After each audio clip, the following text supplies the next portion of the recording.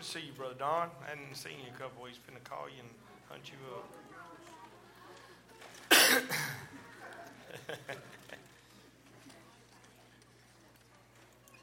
All right, if you have your Bible, open to Philippians chapter 1.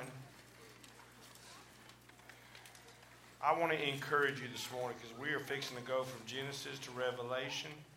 This is about 25 years worth of studying that I'm fixing to dump on you in 30 minutes, maybe 40. And I want to encourage you. You could build off of this on your own studies. So you're not going to remember this. I've got so much scripture I'm going to give you this morning, and we're going to make so much traveling. I encourage you to write down some of the things that we talk about. This is going to open up a lot of answers for you in life and maybe some questions. I want to talk to you about heaven this morning. You know, a lot of people have a vague vision of heaven and a vague understanding of it. And in Philippians chapter 1, actually I want to talk on this next couple of weeks. But in Philippians chapter 1, starting off, we stopped about 19 last week. I want to start, I believe it's in verse 21, Paul speaking here. And he said, "For me to live is Christ, and to die is gain." For me to live is Christ, and to die is gain. You know, saying that is one thing, but really meaning it, you know, I think there's a lot of believers who struggle with the thought of dying because we don't have a clear vision of heaven. And what heaven is, we've listened over the years to some thoughts. We've watched Hollywood develop their picture of what heaven is, you know, floating around. Most of the people that I talk to about heaven are like, "Well, what do you think you're going to do? Is you're going to kind of like float around on a cloud, play a harp with a bunch of naked baby angels?" I'm like, "No, I don't think that's. I think God's a little bit more creative than that." And you know, you see paintings of heaven. I looked at some this week, and it's always like this. It's a city, and there's clouds all around it. And then we talk about, you know, preaching funerals and stuff. You always hear people go, "Well, they're in a better place," or, you know, "I'm glad that he or she's up there." I'm like, you know, if you think that way, I can see where it could kind of be troubling to go, "Man, I just don't know what to expect." Whereas, you know, the Bible gives us a whole lot of information on heaven. It's totally opposite of what Hollywood is painted. It's opposite of what a lot of the things we've heard and been taught, you know, in some years by different ones. And so I'm probably going to say some things this morning maybe you ain't never heard, and you need to make sure that I'm right. So check your Bible and keep me in line, all right? So, looking at heaven prior to the fall, I'm going to have to cover a lot of information. Just stick with me. Looking at heaven prior to the fall. I'm going to read this, show you where this comes from. Verse 21, Philippians says, "For me to live is Christ, and to die is gain. But if I live on in the flesh, this will mean more fruit from my labor. Yet what I shall choose I cannot tell, for I am hard pressed between the two, having a desire to depart and to be with Christ." That goes to show you, at the moment that you die, you go to be with the Lord if you're a believer, which is far better. Nevertheless, to remain in the flesh is more needful for you, and being confident of this, I know that I shall remain and continue with you for your progress and joy of faith, that your rejoicing for me may be more abundant in Jesus Christ by my coming to you again. This is the verse I want you to focus on. Verse 27, "Only let your conduct be worthy of the gospel of Christ, so that whether I come to see you or am absent, I may hear of your affairs, that you stand fast in one spirit, with one mind, striving together for the faith of the gospel." Now, if you look at the original language in this right here, the actual wording, you know, I looked at some different translations, and I was like, where did they come up with that? And then I looked in, you can look at the original language. I don't know it. You can look it up in Strong's Concordance or Vine's Greek Exhaustive Concordance, and that's where I get my information from. They know it. And so in verse 27, it says, "Only let your conduct," it means that you live as a citizen of heaven. That word in the Greek is citizen. So it would actually say, only be sure that you live out your life as a citizen of heaven and walk worthy of the gospel. And I got thinking about what is Paul talking about living as a citizen of heaven? You know, clear that the Bible teaches that the moment that you trust in Christ, he says later in chapter 3, verse 20, that we are citizens of heaven. Not citizens of floating around in a cloud or something like that. So I started studying on heaven because it's something I want to know more about. And so that's where this comes from. So here we go. Prior to Genesis chapter 1:1, in Genesis 1:1 it says, in the beginning. In the beginning, what? In the beginning of creation. What we live in, the universe we see it, the physical realm. In the beginning, God created the heavens and the earth. The word heavens there is not talking about the place where God dwells. Heavens is simply talking about the atmospheres. Don't get too confused. That's where a lot of the problem comes in. But before that, there was only heaven, or the Bible calls paradise. That's God's home. Jesus referred to it as my Father's house in John chapter 14. In my Father's house, there are many mansions. It's the place where God resides. That's what we call heaven. It's not the heavens of the cloud, but Paul actually saw heaven. He went to heaven. 2 Corinthians chapter 12 talks about Paul. Did I write that down? Yeah, we'll get that in a second. I don't want to go there. I'll go there and just say, okay? So here's what I want you to start off with. Heaven is not like up there. When you talk about heaven, I hope I go up there and not down there. Heaven's not up there, hell's not down there. You understand that, okay? What we see in the Bible is a different dimension. A different dimension. I remember a Russian astronaut, one of the first ones that went to space, said, we are in space and we do not see God. Because God's not floating around on a cloud in space. Let me add my 2 cents. You idiot. All right, now so let's look at what the Bible says. In Acts, you'll remember in Acts chapter 7, Stephen was preaching to the Jews. They hated him, what he was saying, so they gathered up stones and they were going to stone him. I think we got that, Acts chapter 7. Here we go. So as they was throwing the stones at him, it says, he being full of the Holy Spirit. So what am I going to see when I start to die? He gazed into heaven and saw the glory of God and Jesus standing at the right hand of God. And he said, look, notice what he said. I see the heavens opened and the Son of Man standing at the right hand of God as if it opened back.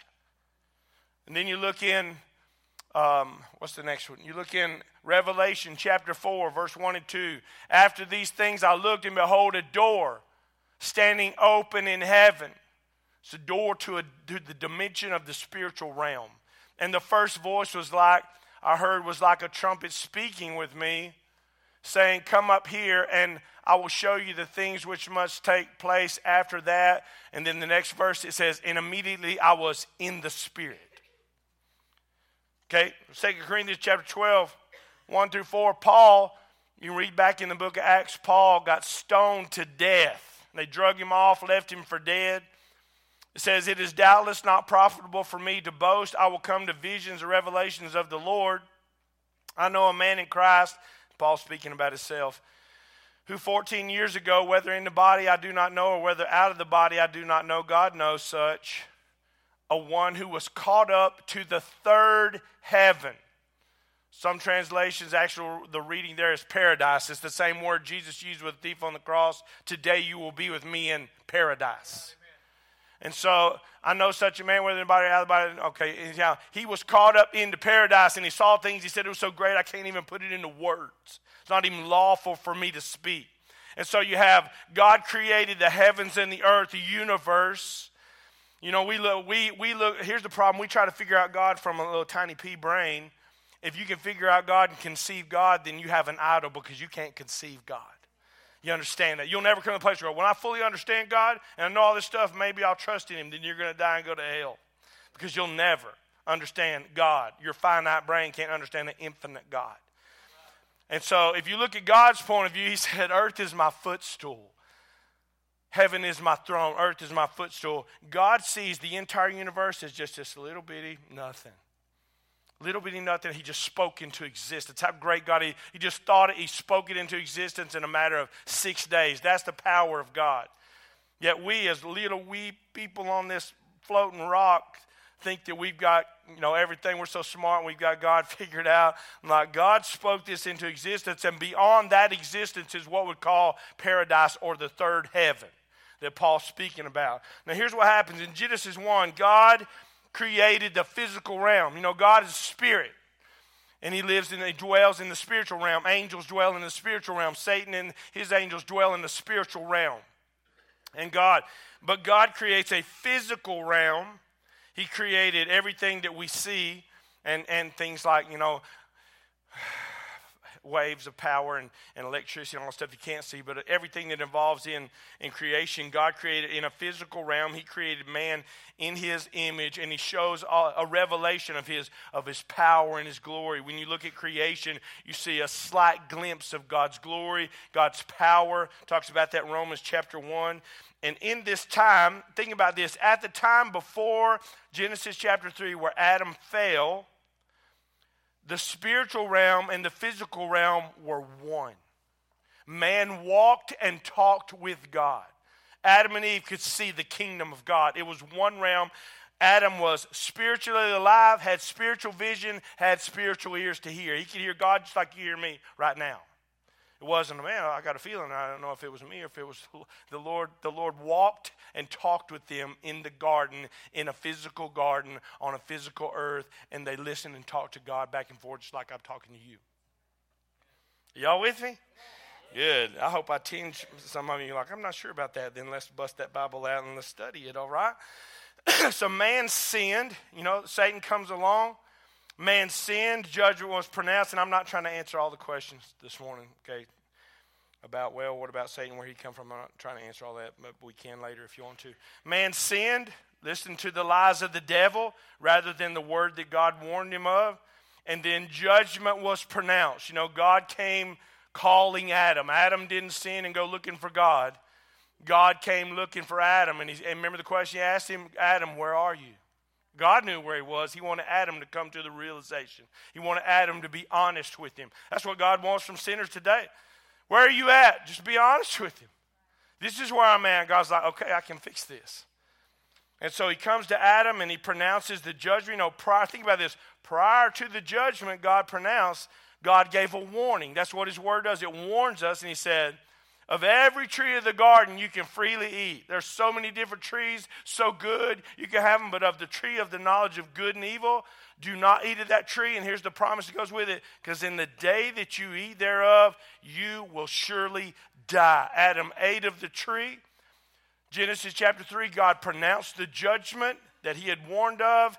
And Adam spiritually died that day. He lost his spiritual vision, he lost his spiritual hearing, and he was separated from God. He spiritually died. Now, he lived to be over 900 years old, but that day, God's promise took effect, and he could no longer see the kingdom of God, walk and talk with God in the same way. Everything changed that day because of sin. Y'all with me? Man, y'all just digging in and listening, ain't it? Here's what happened. When God created Adam, I've told you this before, but God created Adam, and he told Adam he gave him dominion, rule, and reign. Adam was a king over all of creation. I've created this, you have dominion over all. Adam had dominion over the serpent. Remember, Satan came in the form of a serpent and he beguiled Eve? Adam should have crushed his head. That's what should have happened. Men, you have dominion, spiritual leadership in your family. When the snake comes along, crush his head. Adam should have done that. We wouldn't be in the situation. We would be living in heaven. But instead, he chose to bow down to the serpent, and he forfeited his role as the ruler of the world over into Satan's hands. Satan took, and Adam forfeited what God gave him. There's a whole lot of forfeiting going on today, too. Think about this. At that point in time, according to the scripture, creation became a prison. All of creation, not just man, all of creation was affected by the sin curse. That's why we have thorns and thistles. That's why we work by the sweat of our brow. That's why we go back to the dirt from where we came. All of everything. So everything you look, creation was way different than what we see now. Especially over all these years, the results of the depravity of man and what happened in the sin curse doesn't look anything like it looked in the time of Adam and Eve. And so it became a prison. All of the physical creation became subject or enslaved under a sin curse to the kingdom of darkness. And so now Satan is establishing his plan, or he thinks he is. Look back in You can look in on your own time, Ezekiel 28. It's a reference to the king of Tyre, but it's a reference to Satan. Isaiah chapter 14, he's referring to Lucifer. Okay, Satan was a created angel. He's not like God. He doesn't know all. He's not all powerful. He's not all knowing. He's not omniscient everywhere. And so he's a created angel. He was the cherub who covered. Think about this. Gosh, I won't go in that real long. I'm probably going to have to cut this off and pick it up next week. But he was like on the Ark of the Covenant. You know, the two angels on the Ark of the Covenant. It's a picture of them looking into the throne of God. Satan was one of those cherubs. He was the worship of heaven. Talks about in Ezekiel how his wings was covered in all the diamonds and beryls and the onyx stones and all these different. He was beautiful. Okay, think about this. He was covered in all these jewels and diamonds, and it said the tabrets of his pipes was in his wings. So when Lucifer, prior to his fall, when Satan flew around the throne of God, the glory, the light of God would hit those jewels on him, and the glory of God would just like off of him. All he was a reflection of God's glory. He was nothing. And he was the music of heaven.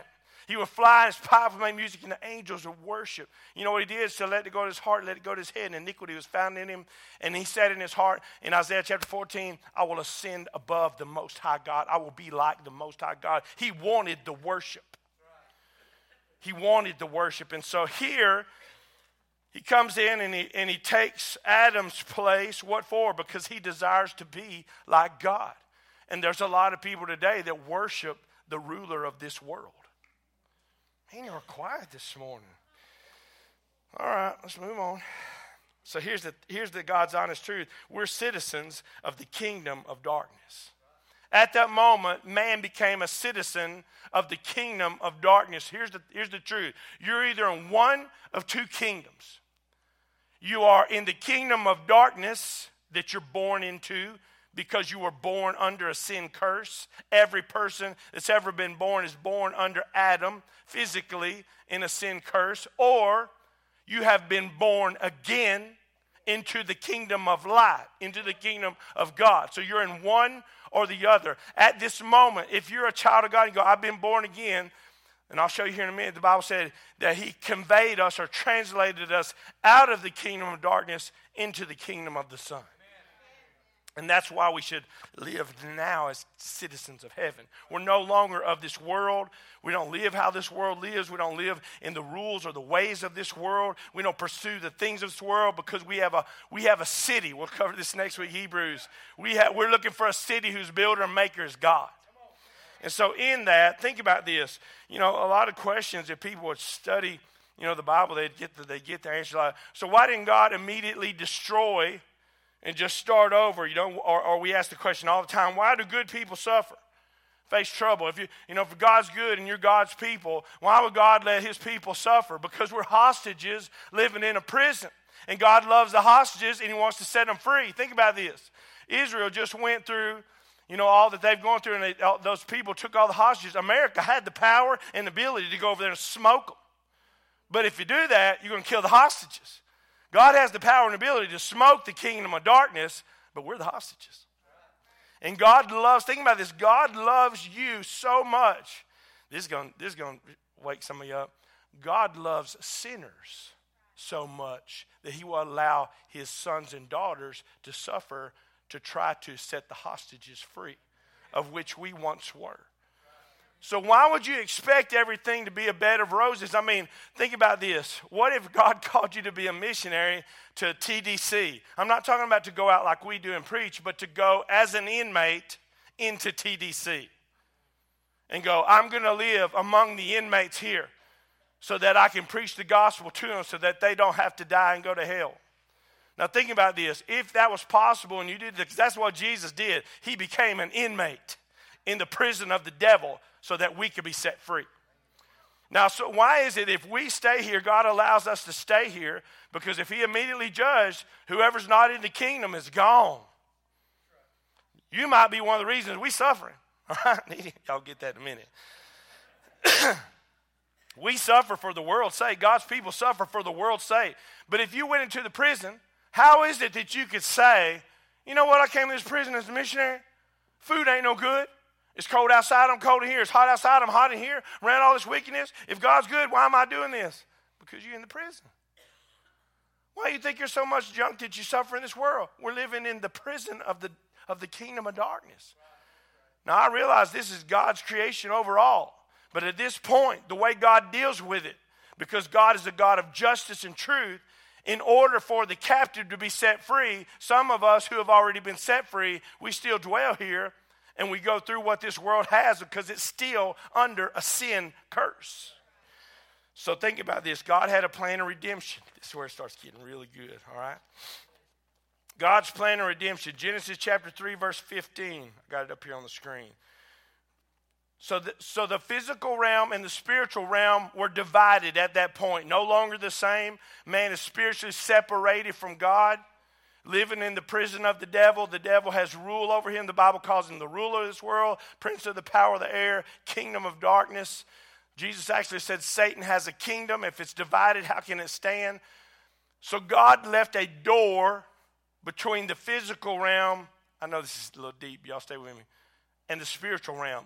That door was the seed and the sacrifice. Genesis 3:15, after God pronounced judgment, he actually pronounced judgment also on the serpent. He's talking to Satan here, and he says, I will put hatred, enmity, between you and who? The woman. Not the man. Why the woman? Because the woman was going to produce the seed. Between your seed and her, capital seed, Jesus, the seed of the woman, born of a virgin, not of the seed of Adam. Y'all with that? God's preaching the gospel to Adam right here. I'll make you a promise. My seed, not Adam's seed. Satan, you're going to hate the woman because my seed's going to be in the woman. Notice what he says here. He shall bruise or crush your head. Now it's talking about that right out, and you shall bruise his heel. Talking about the sufferings of Christ on the cross. You get your heel bruised, you overcome it. You get your head crushed, you're done. So get this point. In the Bible, the head is a picture of power, authority, rule, reign, government. So what God is saying here is, my son, I'm going to invade your territory, and I'm going to crush your rule. So the rest of the Bible, think about it, is not just the redemption of sinners, it's the redemption of everything. This is so cool. Here's one thing I got it this week. Redemption is not just about, hey, God wants to save you as a sinner so you don't go to hell. Jesus, everything he did it really didn't even circle. What we've made is all about us. It revolved around the honor of his Father. He was like, I'm for the honor of my Father, I'm going to go do this. Because later it says he offers the whole kingdom back up to the Father. He's like, I'm going to go accomplish this for the honor of my Father. The ones he loves follow me. The ones that want to reject, they'll go to be. But here's what I'm going to do. I'm going to crush the kingdom of darkness. And so in that, this door, God sacrificed an animal. Then he clothed Adam and Eve. It's a picture of the sacrifice that Christ had made. In the Old Testament, people looked forward to the cross. Every sacrifice they offered was a picture of the hope of the door to heaven. Offering up the sacrifice, claiming the promise by faith. We look back to the sacrifice, believing what Christ has done for us, that he is the door to heaven. Y'all with me? Okay. So in time to come, Jesus, the kingdom of heaven, would bridge the spiritual and the physical realm. This is not the average message, I know, but y'all get with it. God would be born a man, invade Satan's territory, and redeem or buy back what was rightfully his. Isaiah 61. Verse 1 and 2, Jesus said, the Spirit of the Lord God is upon me, because the Lord has anointed me to preach good tidings to the poor. He has sent me to heal the brokenhearted. Notice what the word he used here, to proclaim liberty to the captives. That means POWs. POWs, you're prisoners of war. And the opening of the prison. What prison is he talking about? The opening of the prison to those who are bound. Let's keep going. We can't keep going, okay?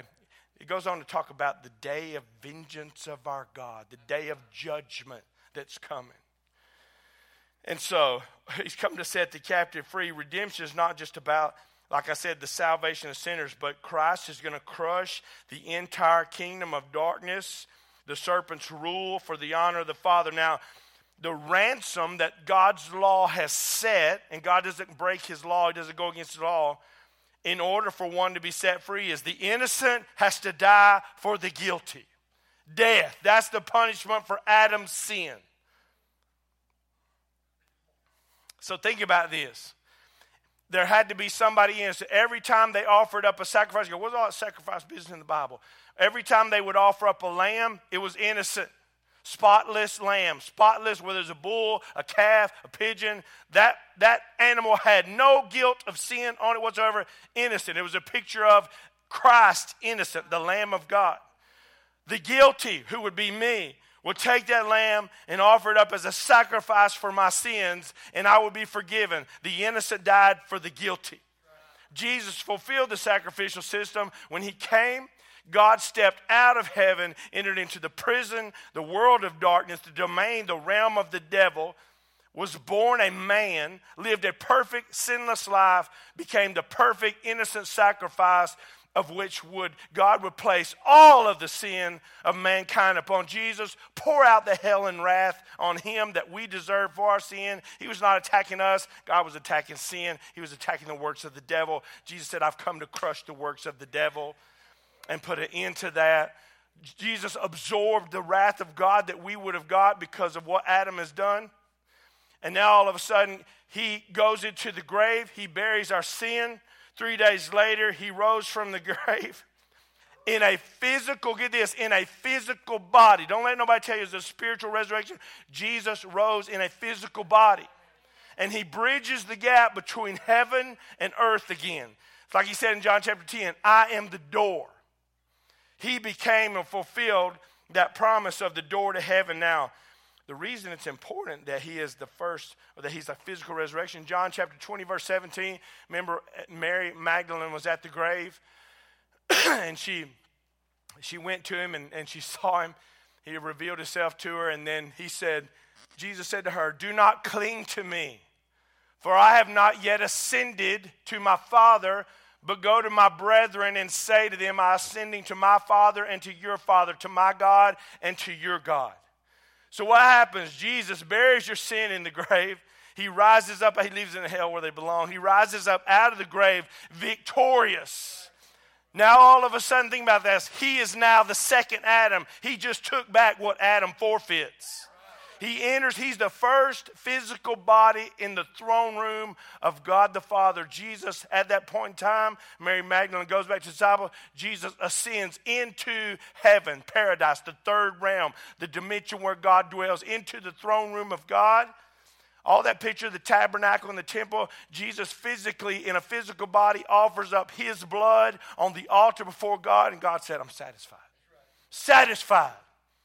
Sin, no, think about this. This is what I want you to get. Sin was judged right there.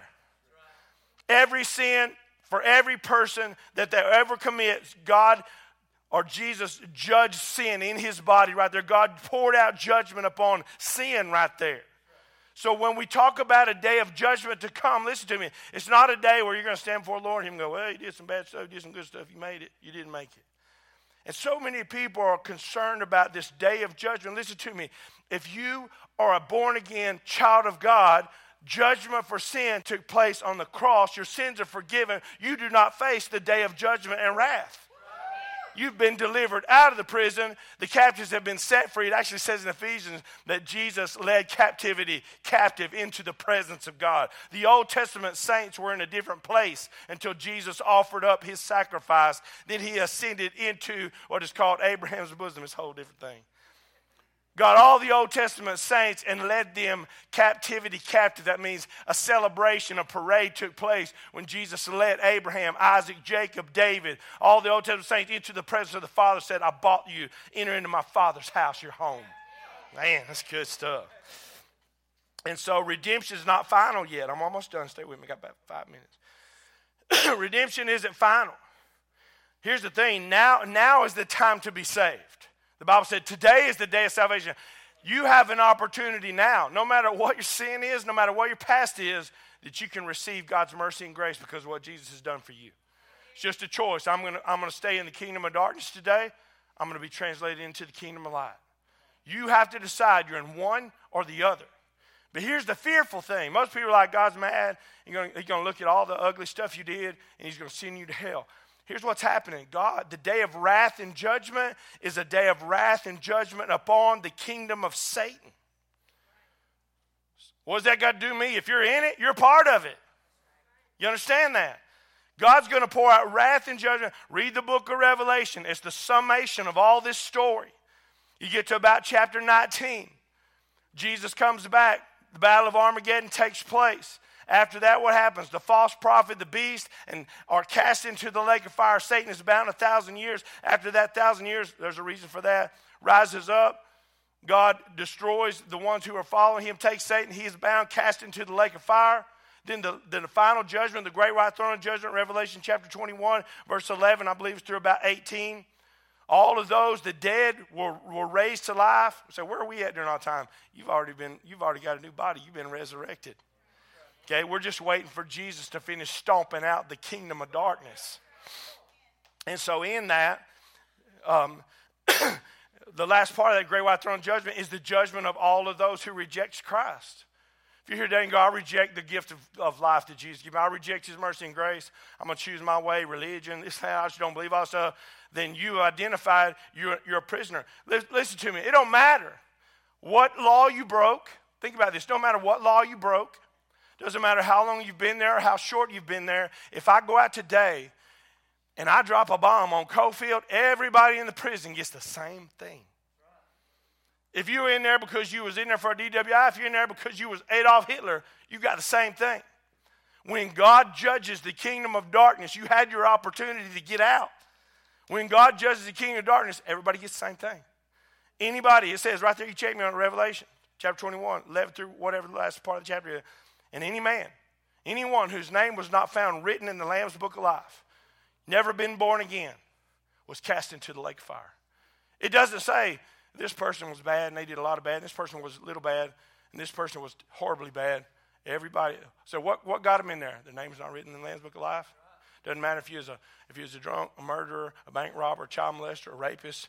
Everybody ends up the same place because you identified with the wrong kingdom. Deceived. So, Colossians 1:13. Look at this. Remember when John the Baptist said, "You avoid the day of wrath to come." God's going to pour out wrath on the serpent in his kingdom. Colossians 1:13 said, "He has delivered us from the power of darkness, conveyed us into the kingdom of his Son." Notice it didn't say he will. It said he has. It's been done. That's what it means. You are seated in heavenly places. Your position changed at the moment that you trust Christ. Your position changed. You just went from one kingdom to another kingdom. Now you're living in the same body, but you're living by a whole different life. And then it says in Philippians 1:27, that's what it means when it says, think about this, only let your conduct be worthy, or that you live as a citizen of heaven, worthy of the gospel. How do I live worthy of the gospel of Christ? Man, when I realize the truth of God's word, that he has already delivered me, and that there's a kingdom coming, that I've got a home in heaven, not floating around playing a harp on cloud, but in the kingdom of God. I'm going to show you what that's going to be in just about a minute. All of a sudden, the way I live, what the gospel has accomplished for me, I want to give that to you. And I want to give that to every person, because the day of judgment and wrath is coming on the kingdom of darkness. Finishing up. Okay. So, and I'll pick this up next week so I can get you out of here. let me get to my notes. The final redemption, we won't go there today, okay? Final redemption, Romans chapter 8 says, all creation groans to see the glory of the sons of God. That means we're going to have a new body. What's going to happen? God's going to raise us up from the dead, just like he raised Jesus up from the dead. We're going to have the same kind of physical body. Heaven's going to be a physical body. Here's your good hope for heaven, last 3 minutes. Physical body.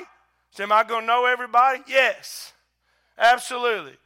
And when it's all said and done, I'm walking up and go, Chad, what'd you think about that? I'm going to know him. He's going to know me. Just like this, we're going to have a brand new body, perfect knowledge, spiritual in the kingdom of God. It comes back together with the physical kingdom as one. You're not going to be in the clouds. Okay, I do want to read this. 1 Corinthians 15:24, what does that say? You had to skip through this. A lot of information this morning. So this is 1 Corinthians 15 is talking about the resurrection, the rapture, and this is the end. Then when the end comes, when he, Jesus, delivers the kingdom to God the Father, when he puts an end to all rule, all authority, all power. You know what Jesus is doing? He's like, I'm going to put an end to this punk. I'm going to put an end to him and anybody that wants to identify with him and everything that sin has brought about, and the last thing is going to be death. I took the kingdom back. And he walks up to the Father. Listen, you're not even in this picture. It's all about Jesus honoring his Father. And when you follow him, you honor the Father. That's why he said, if you want to honor the Father, believe on me. Follow me. And as I follow him, Jesus is like, all right, Daddy. I went back there and I handed it to him. Here's the kingdom back. Whew, that's good. Now, what's going to happen after all that, after Revelation 20? I got to read this to you. It's 4 verses and we're done. Revelation chapter 20, where is heaven? We'll cover this more next week, just to give you a little bite. Okay? Now, you know in 2 Peter it says this world and everything in it is going to burn up. Going to melt away with fervent heat. Fire purges. Any and everything to do with the sin curse, God's going to destroy this earth that he created, melted away, fervent heat, okay? But then you'll see here in Revelation 21, 2015 says, and anyone not found written in the book of life cast into the lake of fire. That's the end of the kingdom of darkness, okay? Chapter 21, verse 1, now I saw a new heaven and a new earth. Talking about where is heaven? Where are you going to live for all eternity? On the new earth. God's simply restoring what he created. He's simply redeeming what Adam forfeited. So what is heaven going to look like? You have a slight glimpse of it now. When you go to Colorado, you walk on the mountains, you go, wow. What do you think heaven's going to be? Going to be mountains? Going to be rivers? Going to be cities? The new city, Jerusalem? That's where people are like, that's going to be heaven. That's the capital city of heaven. That's where, and here's the thing, who's the citizens? All the Old Testament, all the New Testament saints, citizens of heaven. What do you think? You're going to be cities? I think we're going to fish. There's going to be rivers. We're definitely going to eat food. When the Bible talks about the marriage supper of the Lamb, the banquet, all those things we're going to eat. We're going to have physical bodies. We're not going to be floating around looking through a fog going, hey, I think that might be Travis out there playing that harp. I'm like, what? Where do we come up with this junk? We watch too much TV. We look at the Bible and go, so you're telling me that there's a chance that God might reward me with 10,000 acres of mountain and rivers so I can trout fish? I don't know if there's going to be hunting. I think there is. That's just my thought. You do you, all right? Where I can chase around elk with my boys, with my buddies. Can you imagine that? Think about it. It's no time. Like there might be phones. Who knows? I'll call it. Hey, Nathan. I got a 50-acre lake over here stocked with 10-pound bass. Come on, let's go. That's what heaven's going to be like. And God said, you've been faithful in little, I'll make you ruler over much. You're going to have authority. You're going to be in government. There's going to be government. You'll rule over cities. So there's going to be people under you. Who are they going to be? The people that didn't do anything with what God gave you. We're not all going to be equal in heaven, despite what you hope. We're not. Not everybody's going to get the same reward. Some of you people who go, I just want as long as I get there by the skin of my teeth, don't be surprised when all you got is the skin of your teeth.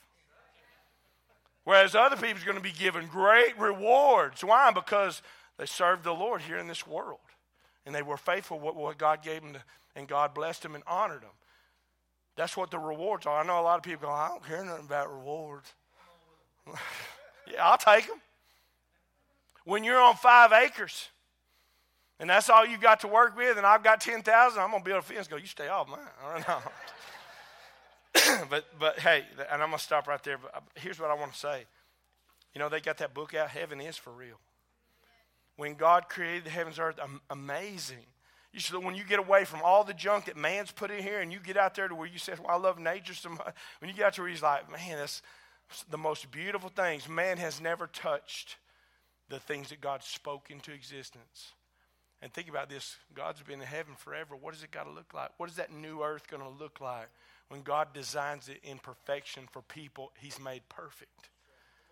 You will either abide in eternity in one or two places. You will be in the lake of fire. Crazy as that sounds, because you chose that. You chose to go, I choose the devil.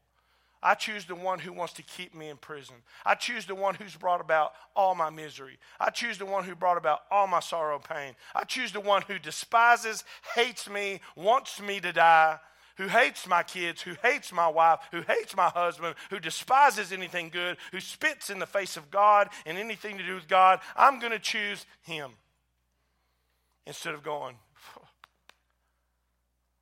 God loved me enough to die on a cross to open up a door to heaven. I'm running through it, people. I'm telling you right now, I'm going to run through it. If grace is enough, I'll take grace. I don't need to work my way, try to be good enough, or try to convince God I wasn't that bad. I am that bad. And God is that good. If you don't know Jesus, that's what it's all about. That God offers you the opportunity to go change kingdoms. Change kingdoms today. Jesus loves you. If you'll repent, listen to me. Last thing right here, and then we'll go in this next week. You got to forsake one, turn to the other. Repentance means I don't want to be this. I don't want to follow the devil. I don't want to live after his way and his world and all these things. I want to chase after Jesus. He'll forgive your sin, save your soul, translate you into the kingdom of light, and then you're on your way. Will you stand with your head bowed and your eyes closed? Just have a word, prayer. Lord, I love you, and I just love your word. Just amazing, God, how much you love us to give us that truth so that we can cling to it and have the hope it promises each and every person. Thank you, Jesus, that you love us that much, God. Every time I look at your word, I just go, God, you love us so much. We don't deserve that, God, but I do want to receive it and just walk in it. Glory in your love for us, God. It's not about who we can try to become, it's who you make us. Power of your word, power of your blood to redeem us. Lord, I pray every person here is in the kingdom of heaven today. They trust you.